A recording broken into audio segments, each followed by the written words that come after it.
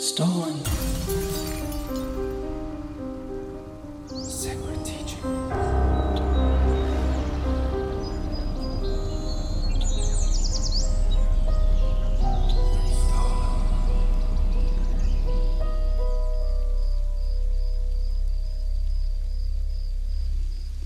Sego, welcome to Stolen Health, Episode 6 of our Stolen series. In Season 3 of Sacred Teachings, we talked about racism in Canada. Recently, Joyce Echaquan, an Indigenous mother of 7 from Quebec, recorded the racist taunts of her nurses as she lay dying in hospital. For many of our people, the horrific experience of this young mother is nothing new. In this episode, guest host Peter Downie will explore how racism and a brutal history of colonialism has had a deep and lasting impact on the health of Indigenous people. Thanks, Jenny. Racism is the dominant reason explaining the difference in health outcomes between Indigenous and non-Indigenous people in Canada. Plain, simple, and ugly. And certainly not what any country wants to hear about itself. But you know what? It's time to listen.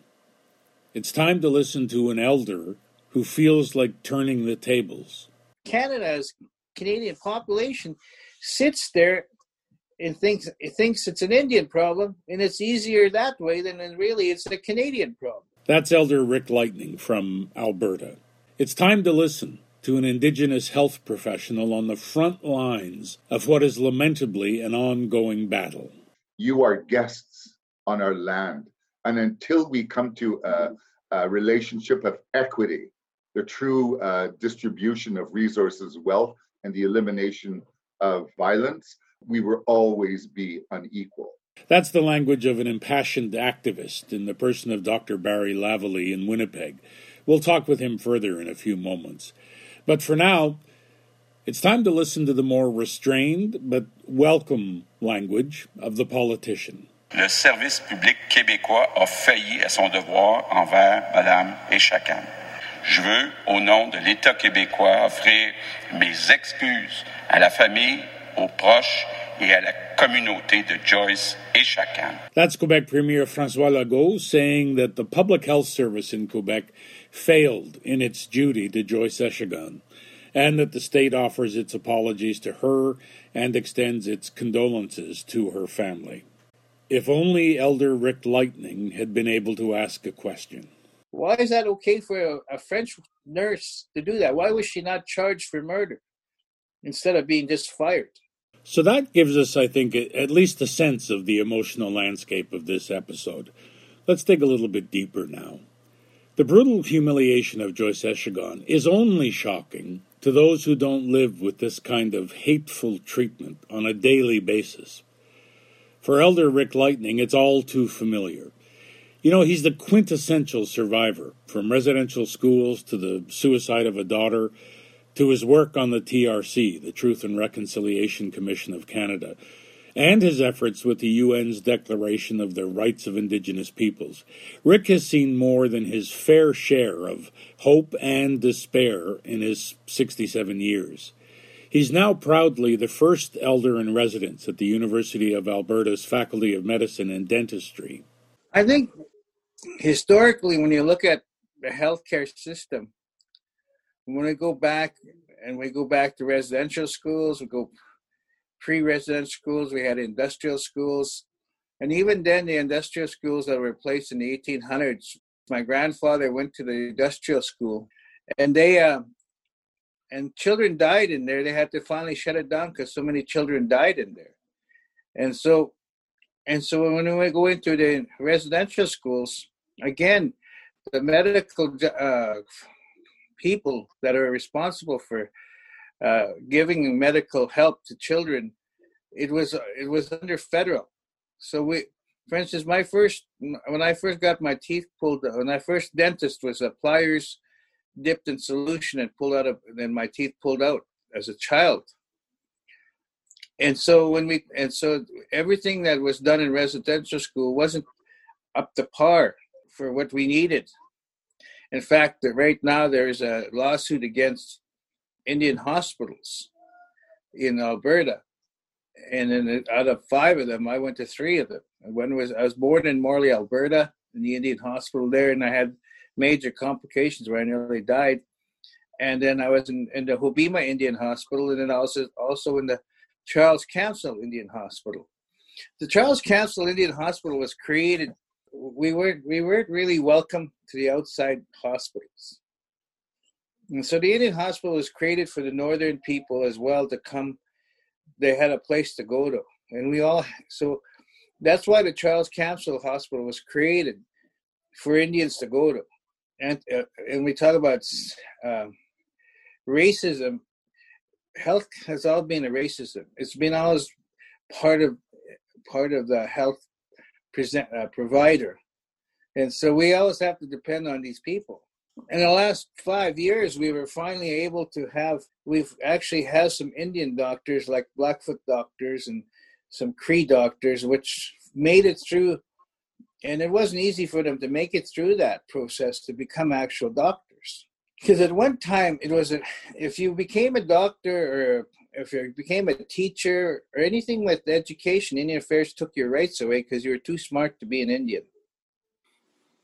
And so that shows you the historical thinking of why I'm going back to legislation is that it goes back into government and all the way to Sir John A. Macdonald saying kill the Indian and save the child. Well, that thinking is still there. It's like if you're too smart to be an Indian, then you take. When the veterans came back from the war, they took their status away. That was their reward. We're going to make you like us. And so they lost. But yet, on the other hand, the non-Indians that came back from war got land. They call it soldiers' land. And they got land. The Indians got nothing. They got left into destitute because they had no status again. So when we talk about historical, how things were done, it's really interesting. So how does that fit? I work with U of A as a in-house elder with Faculty of Medicine and Dentistry. That's the first time they've actually had universities actually have. I'm not periodically popping in. I actually have an office there, and I work there. I work out of my home as a service provider. I sit on a committee for anti-racism for the university at the high level, which is great because they've never had an Indian there. We need to have more involvement of our elders, and there's a lot of elders out there that have the capability and the capacity to sit at high levels of government jobs. But the problem is, are these positions going to be just a seat filler? Or are they actually going to really listen to the people and talk to them about change? Like we talk about change, but is it really going to happen? And so those are the kind of questions we need to ask. And the thing is, a lot of our people across Canada are intelligent people with degrees and whatsoever, so they're able to have that conversation and talk about that uncomfortable question, because that uncomfortable question has never been asked because nobody wants to ask it because the answer is just as uncomfortable. What's the question? Is Canada racist? All the way up to the Prime Minister. When you look at these things, when then you look at what happened with the TRC, when they wanted to know the numbers of the missing children that were murdered in residential schools, they had to go to Supreme Court to get the names. They didn't give it to them. They had to actually fight for the names so the parents could go to have rest. So the interesting part is Canada always says, why can't they just get over it? Well, it's easy to say that, but the thing is they don't realize how this is not like 200 years ago. This is all within I'm 67. It's in my lifetime. My father's lifetime. My grandfather lost his brother in the industrial school. He seen him thrown in a mass grave. And when he told me he was 70, and he told me what happened, and you could still hear the anger and the hurt in his voice at 70 years old for his brother. So if you can imagine about how families that lost their children in residential school, what did it do to the families themselves? Like, what did it do to the grandparents? Unfortunately, what happened with these children that died in residential schools, there is no memories. The memories died. And so when you talk about stolen, what happened is the stolen memories are taken from the grandparents with the interaction with their grandchildren, and the interaction with their children. So it goes even deeper when you talk about psychological damage that was done, not only to the child, but to the parents as well as the grandparents and the great-grandparents as well. It goes all the way up. That trauma has health implications, doesn't it? Well, when you look at across the board, diabetes is the new icon. It's a harsh word to say, but I call it the new leprosy within our communities. Because we're losing our sight, we're losing our legs, we're losing parts of our body.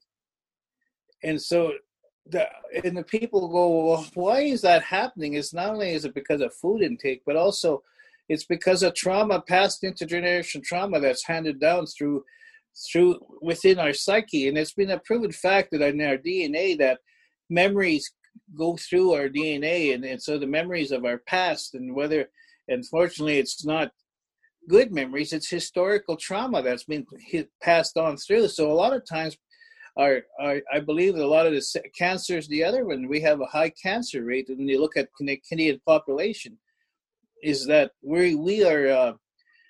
all of us are basically living ticking bombs of some kind of crisis within the healthcare system. I have to say, those children sound pretty healthy. Oh yeah, those are my grandkids, and they're too damn high. They're up at 7 a.m. They're visiting, and so since the pandemic happened, we've had in March, everyone moved home because they didn't have jobs. So we had 11 of us living in my house, and so you really, everything changes, but it's a good change. We're creating memories with our grandkids. I was at the A&W buying. I told my wife, I'm going to go to A&W, get pancakes for the grandkids, and we're going to don't cook nothing and have it's your morning off. I was actually at the A&W ordering pancakes, and this guy behind me starts swearing at me and telling me, hurry up, why don't you just cook at home, you effing Indian, and he's swearing away at me. And I turn around and says, wait till I get past this damn speaker box, then I'll talk to you. And finally, when I got past the speaker box, he drove away. He raced away, swearing at me. And he's driving down the street yelling, you Indians, stay on Indian land. This is white land. You guys don't belong on white land, he's yelling at us. When you have historic trauma in your life and you don't address it, eventually it leads to a chronic sickness of some kind. And there is no services to address this historical trauma.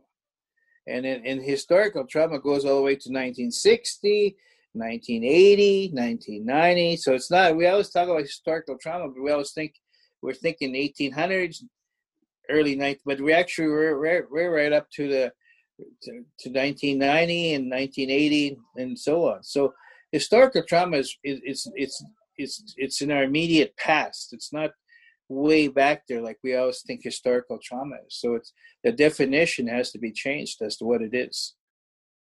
Well, I mean, even in 2020, the trauma continues. That terrible case of Joyce Echaquan in Joliette, Quebec, who was humiliated and belittled even as she lay dying. That exposes a cruelty and an ignorance that is still present.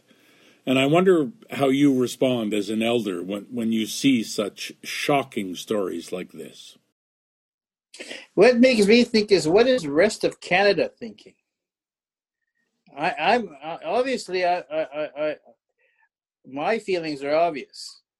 But my thinking is, what about the rest of Canada who are supposed to be, like we talk, it's promoted as we're all Canadian, and well, this is a Canadian issue. It's not an Indian issue. And I think we need to the rest of Canada needs to really seriously think about that. Look what's going on right now in New Brunswick. Why is it okay for them to do that to the Indians? Why is that okay for a French nurse to do that? Why was she not charged for murder instead of being just fired? We still have that thinking outside that it's okay to kill an Indian because you'll get away with it. It's okay to murder a woman. You'll get away with it because it's been going on for since the beginning of time.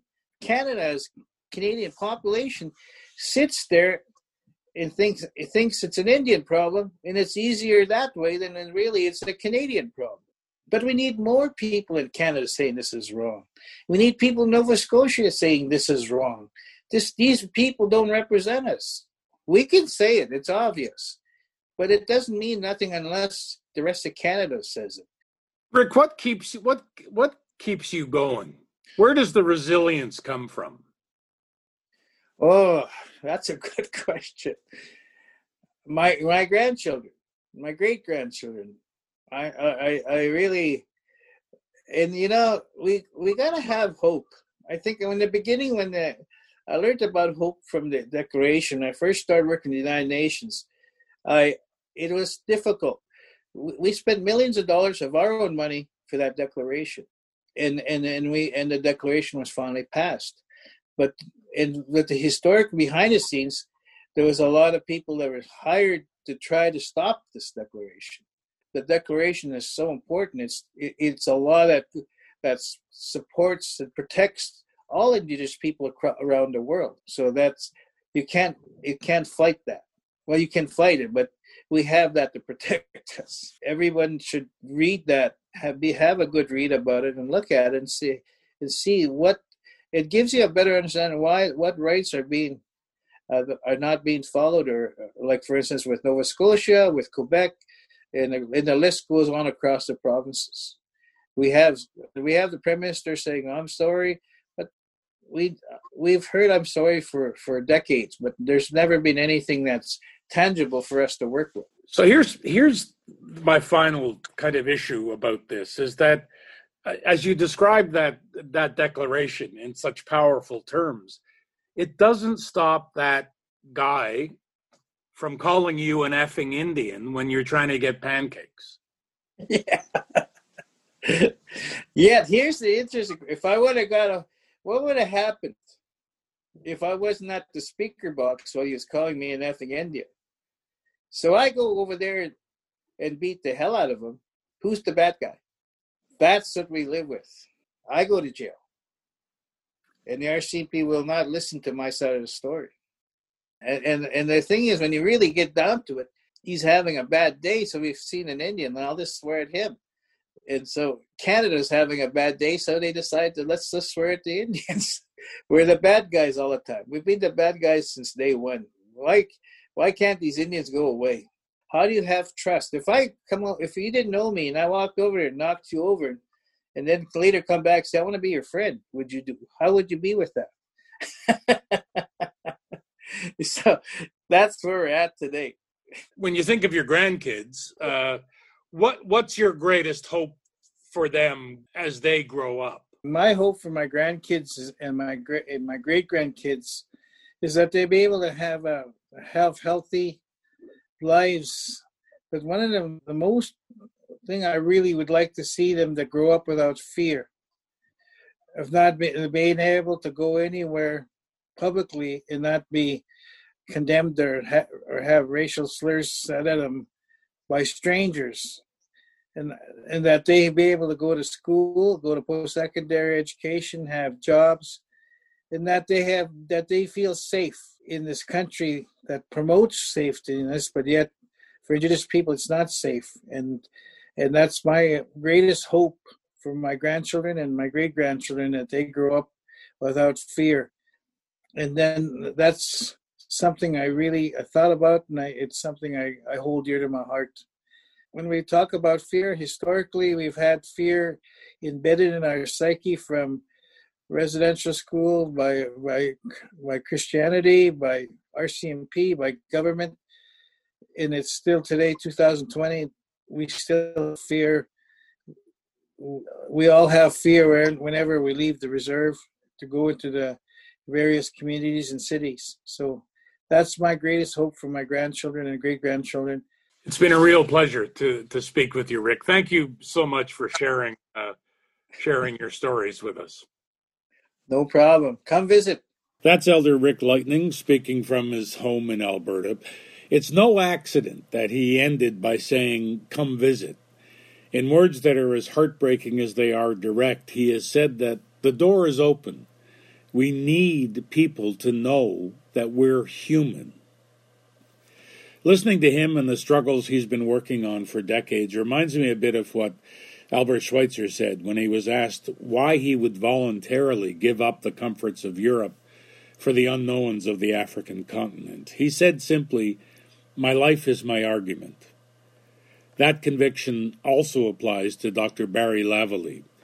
He's a member of Manitoba First Nation and Métis communities and is a family physician specializing in Indigenous health and Northern practice. One of the things when you look at Joyce Echaquan versus Black Lives Matter movement, and you look at the phenomena that occurred after that gentleman was murdered by the police, and actually world consequences to that in terms of disrupting, the current power systems across many lands. And then you look at what happened to Joyce Echaquan, and it was videotaped. It was prolonged. It was vulgar. It was vile. But deep within that nest of murder that we witnessed is really what Canada has to struggle with as a country. The founding elements of the relationship between Canada and the original peoples to these lands who were here and had established systems, societies, sciences, etc., is the need for Canada to continually provoke genocide, provoke displacement, and the continual stealing of our lands. One of the things, Peter, that's really quite fundamental to understanding, the Canadian context of how Indigenous peoples are oppressed within Canada is that the Indigenous body is the proxy to the land, and its continual renewal to be conquered, conquested, and to be defiled in many ways. So what does that mean? Medicine, health, nursing, and all of our professions in which we make claims as we pass through that profession to become a provider of health and caring and compassion is our commitment to do no harm. Our commitment to want to learn about how our own biases actually might not provide care, might provide negligent care for people who are racialized, poor, homosexual, different than what the visualized non-reality of what Canadians see themselves. And that's predominantly white, heterosexual, and living off of privilege. That's really the opposite side of the coin to oppression for Indigenous peoples in Canada. So part of my study as I move forward as a healthcare provider and a leader in healthcare for Indigenous peoples is to examine that relationship and how it manifests in the healthcare system and its delivery of care to First Nations people, and particularly in Manitoba. Is that racism at the heart of the gap between health outcomes for Indigenous people and the difference, like the shocking difference in those outcomes? Is racism, I'm not asking you to pick one thing, but is racism near or at the top of that list? Yeah, I mean, I've been saying recently in public, and people might not appreciate that, but our threat right now, as indeed is COVID virus, given the underlying inequities that First Nations or Indigenous people live with today. So when you sprinkle the virus on top of that, then it amplifies a lot of the struggles we've had for decades, okay? But in reality, when you're looking at absolute numbers right now in the pandemic, and this is where people might not agree with me, the chronic pandemic that we have is called racism. It's been there for 150 years, 200 years. Its roots are 300 years ago, okay, in the settler formation on these lands. And that's why I'm pushing this, because racism will still be there post-COVID if we don't deal with it. So here are the opportunities for Canada, for citizens, for our First Nations and other Indigenous organizations to push for change, to disrupt the systems that actually brought us to a point where our health outcomes differ, not because of a genetic variant of human beings, but we've been racialized, and that itself is a social construct embedded within policies and actions from those policies across Canada. Well, I was really intrigued by, and I'm not going to do it justice, and I hope you can expand on this a little bit more, but your idea that, and I think was your language, the symbol of the diseased, defenseless, dying Indian is critical to settler mentality to continue the system of oppression. Yes, yes, you said it very well. Thank you, Peter. So you have to remember that in, say, 1880, we had lots of people coming from the predominantly Western European society, so English and French, etc. When these people came over here, they already had some idea and notion what was this thing called Canada, what was its involvement, that there was free land for people who just work it. But when they came to the lands, according to one author, um, uh, they saw indeed Indigenous peoples standing by forts for trade who looked listless, no energy, kind of drooping shoulders. That was a consequence of 80 years of TB, smallpox, being displaced from our own lands and being removed from the economy that had been established vis-a-vis the fur trading economy that almost starved out my ancestors. And so when people come and they use their initial imagery, real-time imagery, to say what is an Indian, inside there is buried this concept that we, as a race of people, cannot meet modernity. We can't meet the new world, and so therefore we're seen as dragging and struggling along. And the only thing sometimes police, child and family services, healthcare systems, educational systems could do is try desperately to palliate us. It means to pretend that we're human, but we're dying. So be good to us. And grossly, as I watched that video of Joyce Echaquan being tortured as she died, it reminded me of the reenactment of the concept of the dead and dying Indian in Canada. And the only thing we could do is palliate you and give you morphine to let you go. Okay, these are very profound and deep realizations that have been written about by many authors, including Shireen Razak, who's an expert that I work with out of Los Angeles. The Canadian would be shocked by what I said. But in fact, our blindness to continue to promote this genocide, we are complicit because we don't ask the questions about why. So a young woman of 37 died, 7 babies, a husband who loved her and a family who loved her, and yet we have not reacted. Indeed, Minister Mark Miller did react. I was quite pleasantly surprised at his initial words. They're calling for a federal committee to address racism against Indigenous people as a start. We're doing some work in Manitoba here now that we have more resources and in First Nations leadership to address these issues. What occurred to me was that, in a sense, John A. Macdonald is a very useful figure for settler history in terms of it's easier to blame the past than it is to confront the present. And yes. I think that's the real nub here, isn't it? It's acknowledging this isn't 100 years old. This is today in Canada. Absolutely. Racism against targeting Indigenous people is a necessary function of Canada. People don't realize that. Because in fact, one of my theories is that if we have the last Indian or First Nations person or Indigenous person in Canada and he or she expires, at that moment, Canada no longer exists. Canada as a state no longer exists. What you have remaining are fiefdoms, German, Botswanian, South African, Cantonese, so that the creation of Canada as a settler state is wholly dependent upon the reenactment of the stealing of the land. And the corollary to that is a missing and murdered Indigenous women and girls, high rates of incarceration, both in child and family services, prison systems in that complex, as well as the normalized violence demonstrated against Indigenous people by policing repeatedly. In Manitoba here, we have 3 young Indigenous people who were murdered by police. as leaders, we don't have time to react because we're really busy with the COVID, trying to ensure our communities have resources and access to the best that Manitoba can provide should we have epidemics occurring in our communities.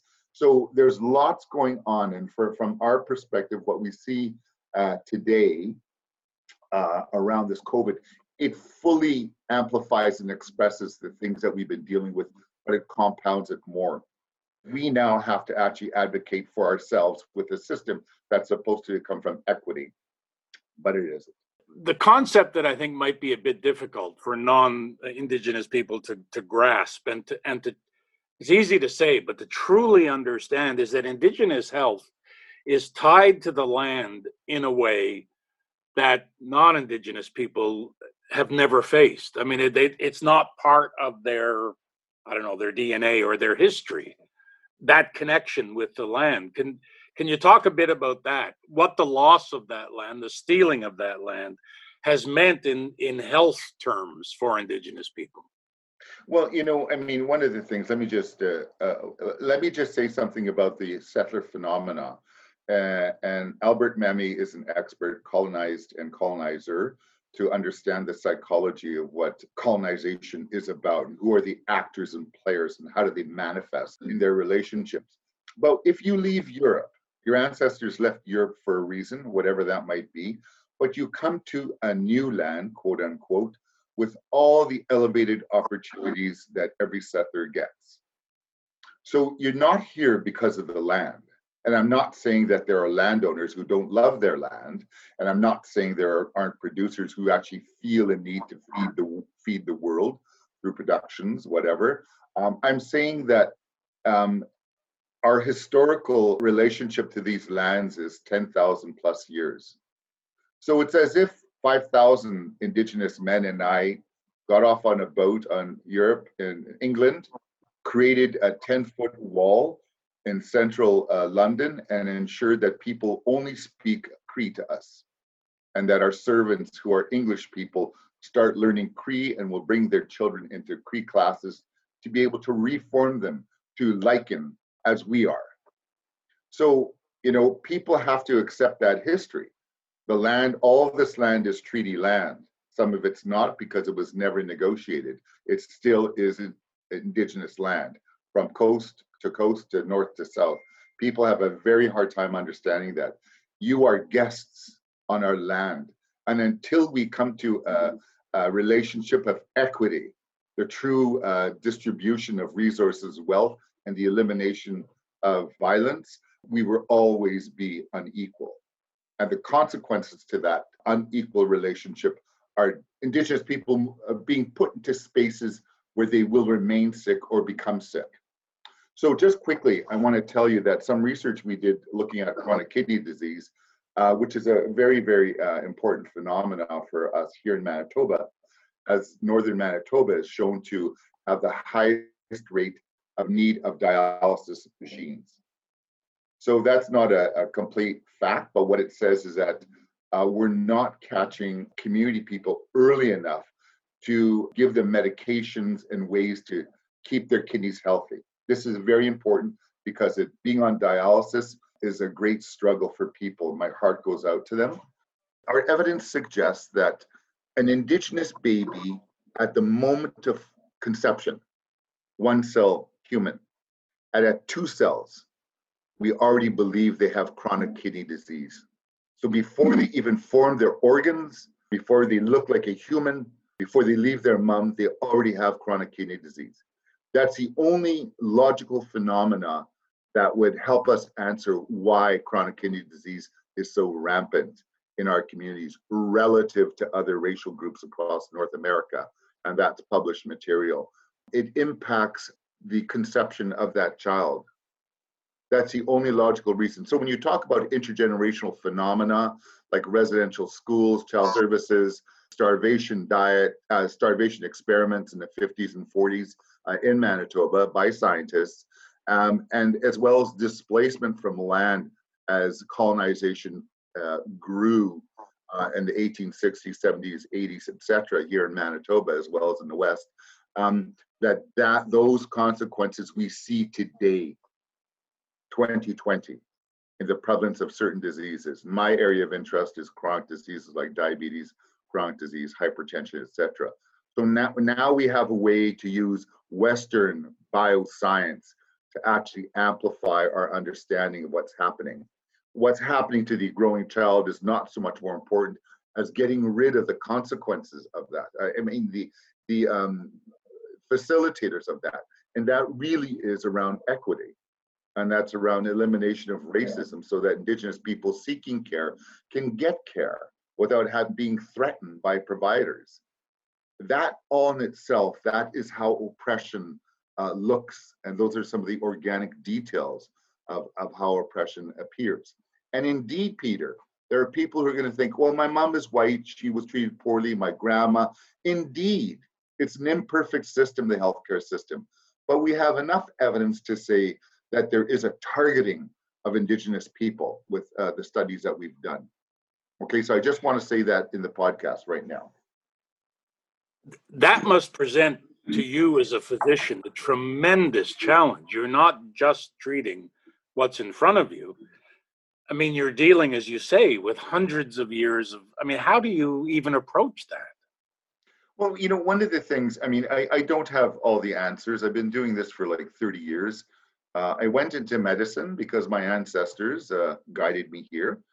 And I stayed in medicine with a focus on my own community people because the elders and the nurses who helped train me turned my head towards that journey.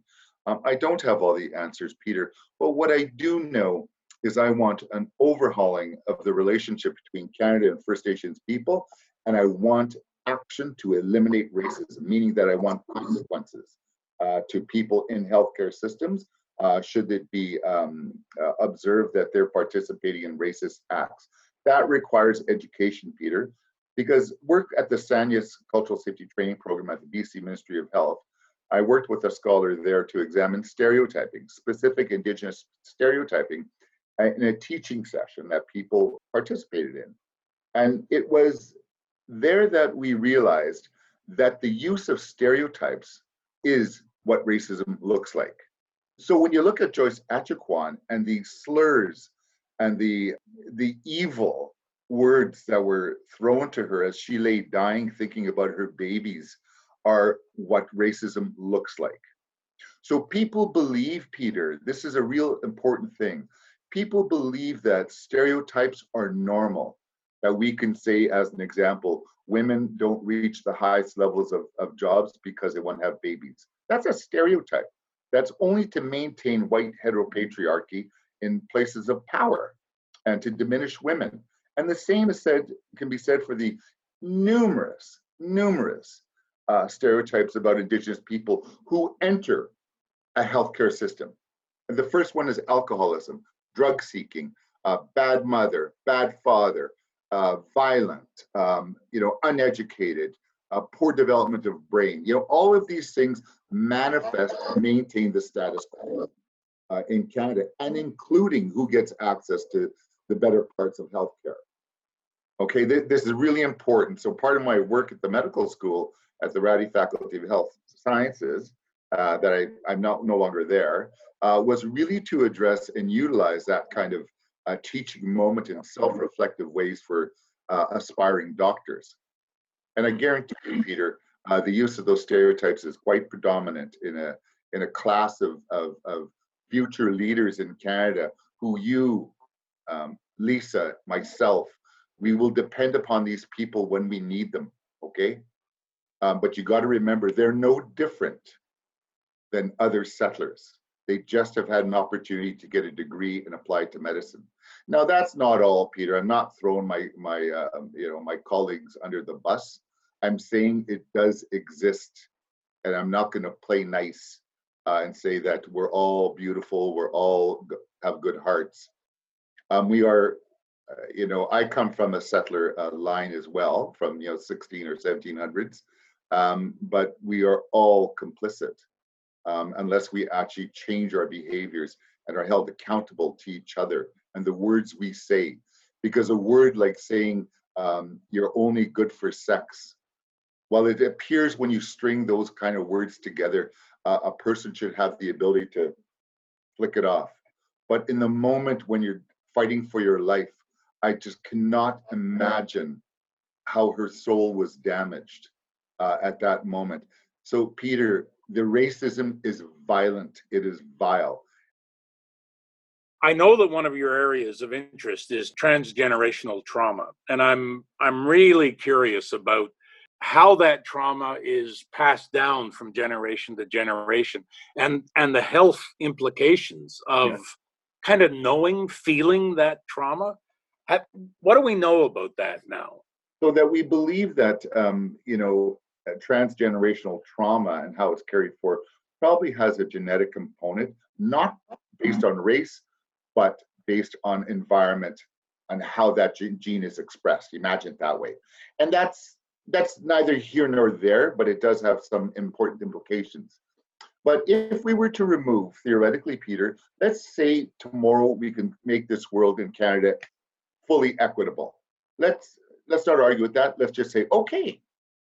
And if we all had equal opportunities and opportunities plus for communities who've had several generations of oppression, and we can achieve health possibility, etc., it'll still take 7 generations to eliminate the consequences of transgenerational trauma within our bodies. Okay, because each generation develops genes without the environmental damage impacting it. That's one thing to think about. But if we don't deal with the ongoing consequences of colonization, we reaffirm that trauma from one generation to the next. I know there have been some theorists out there who are wanting to understand how a mother transmits that to her child, a father, to his grandson or whatever, okay, grandpa to grandson. It's not so much a reliance on our verbal behavior that transmits that. Importantly, it is the environment of toxicity for Indigenous people that continue to maintain that oppression, intergenerational trauma. So we know that the idea of intergenerational trauma came from the Sioux communities when they looked at the massacres and earlier years was 3 generations ago, and they realized that the behaviors of their community people were a consequence of the mass murders that had occurred by the American government in the last frontier, right? And so that evolution has come through. And now with our work around chronic kidney disease, we can see minute evidence that this transgenerational trauma impacts not only us and how we behave, but the development of our organs. This is a very serious, Peter, extremely serious. And so part of our work then is not so much to rely on quit smoking, although one shouldn't smoke, walk, eat tofu, all those kinds of things. But rather it's trying to do things now so that there's an impact 20 years. I probably won't be here 20 years, but we have to make changes now. And that really is the elimination of violence against Indigenous women is a dominant feature of what we need to do to ensure that our generations that follow us become healthier. So what would you say is the proper way, if I can use that term, for non-Indigenous people to acknowledge the ongoing racism, the ongoing oppression, and how do we make a contribution that just doesn't assuage our guilt, but actually makes a difference? In a way, I kind of understand the blindness bubble that Canada has created around people so that you don't see it. You don't hear about it. Nobody talks about it. It's not comfortable conversation. MPs don't want to talk about it. MLAs don't want to talk about it. Our teachers don't want to talk about it. So that's about our complicity. We have to embrace courage, embrace it to the gut.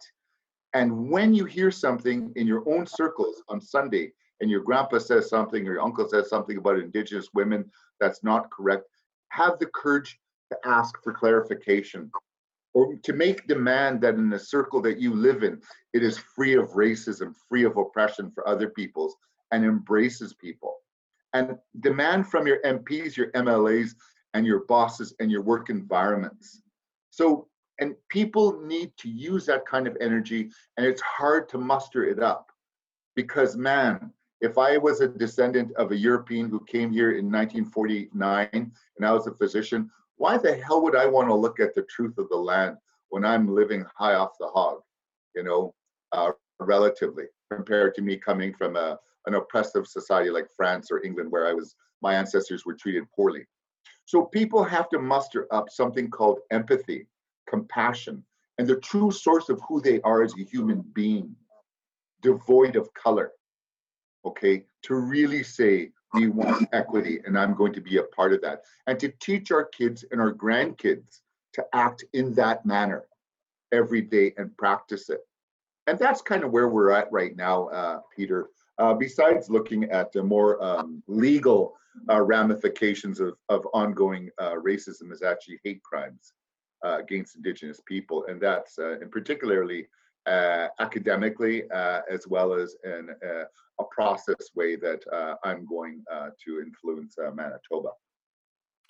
I love the comment, I think maybe by one of your colleagues, that we don't need any more allies, we need accomplices.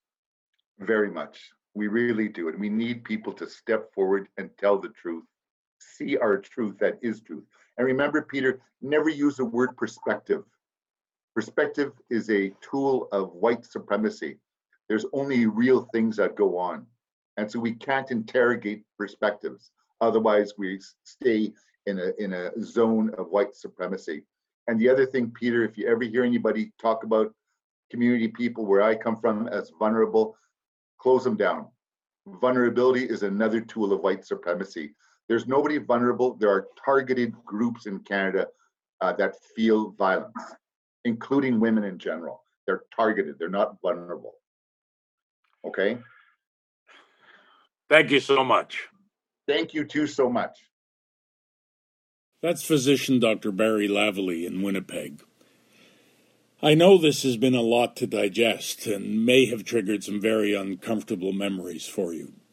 It's an understatement to say that it's certainly not easy dealing with all of this, but surely the first step has to be to say it out loud. Maybe we can hang on to the hope in our hearts that we all know this persistent racism that has stolen Indigenous health is unacceptable, period. To borrow the words that Ted Sorensen wrote for John Kennedy's landmark speech on civil rights in 1963, this issue of treating each other with respect, equality, and fairness is as old as the scriptures and as clear, in our case, as the UN Declaration of the Rights of Indigenous Peoples and the Canadian Charter of Rights and Freedoms. In his role at the University of Alberta, Elder Rick Lightning has said that Indigenous students beat the odds of suicide, alcoholism, and more. He said it's like when turtles are born and race to the ocean with predators around, and only a few make it. Those students on campus, Rick said, are like the turtles that made it through. Just imagine how many more would make it through, and in good health, if we could only summon the will and the courage to confront the ugly predator of racism in Canada. I'm Peter Downie. Thanks for listening. Now, Rick, Dr. Lavallee, and Peter, for your insightful wisdom on stolen health. At one time, we were a strong, healthy people. We ate organic food from the land, used medicines that grew on the land. We looked at our wellness as a balance of mind, body, spirit, and emotions. When our lands diminished or were taken away, we were displaced. We lost our ability to feed ourselves with good food and treat our bodies with good medicine. Chemicals in our food have probably caused many of the illnesses prevalent in our Indigenous communities. The trauma experienced by Indigenous people has greatly affected our spiritual and emotional health. And of course, without good, healthy food, our minds become stifled. I've been in hospital several times, and my last experience was not good. I laid in misery in the emergency room for many hours, and because of my condition, I don't really know if I really heard. Look at her. What are we supposed to do with her? But that sticks in my mind. In one visit, I was on dialysis for a short time. And even though they said I would have to have dialysis for the rest of my life, my kidneys miraculously recovered. I believe my spiritual connections had much to do with that recovery. Well, maybe it's time for us to reclaim our indigenous foods. Eat the moose, the deer, elk, the buffalo or bison, the corn, beans, squash, and other good foods of the land. Maybe it's time to reclaim our medicines. My grandfather was a traditional healer of both spirit and body. He left this world without passing on that knowledge. I remember a great auntie telling us, in these woods there are plants and roots to cure every illness. But sadly, our lands are not the same as they once were. Is it too late? Come visit. Ona.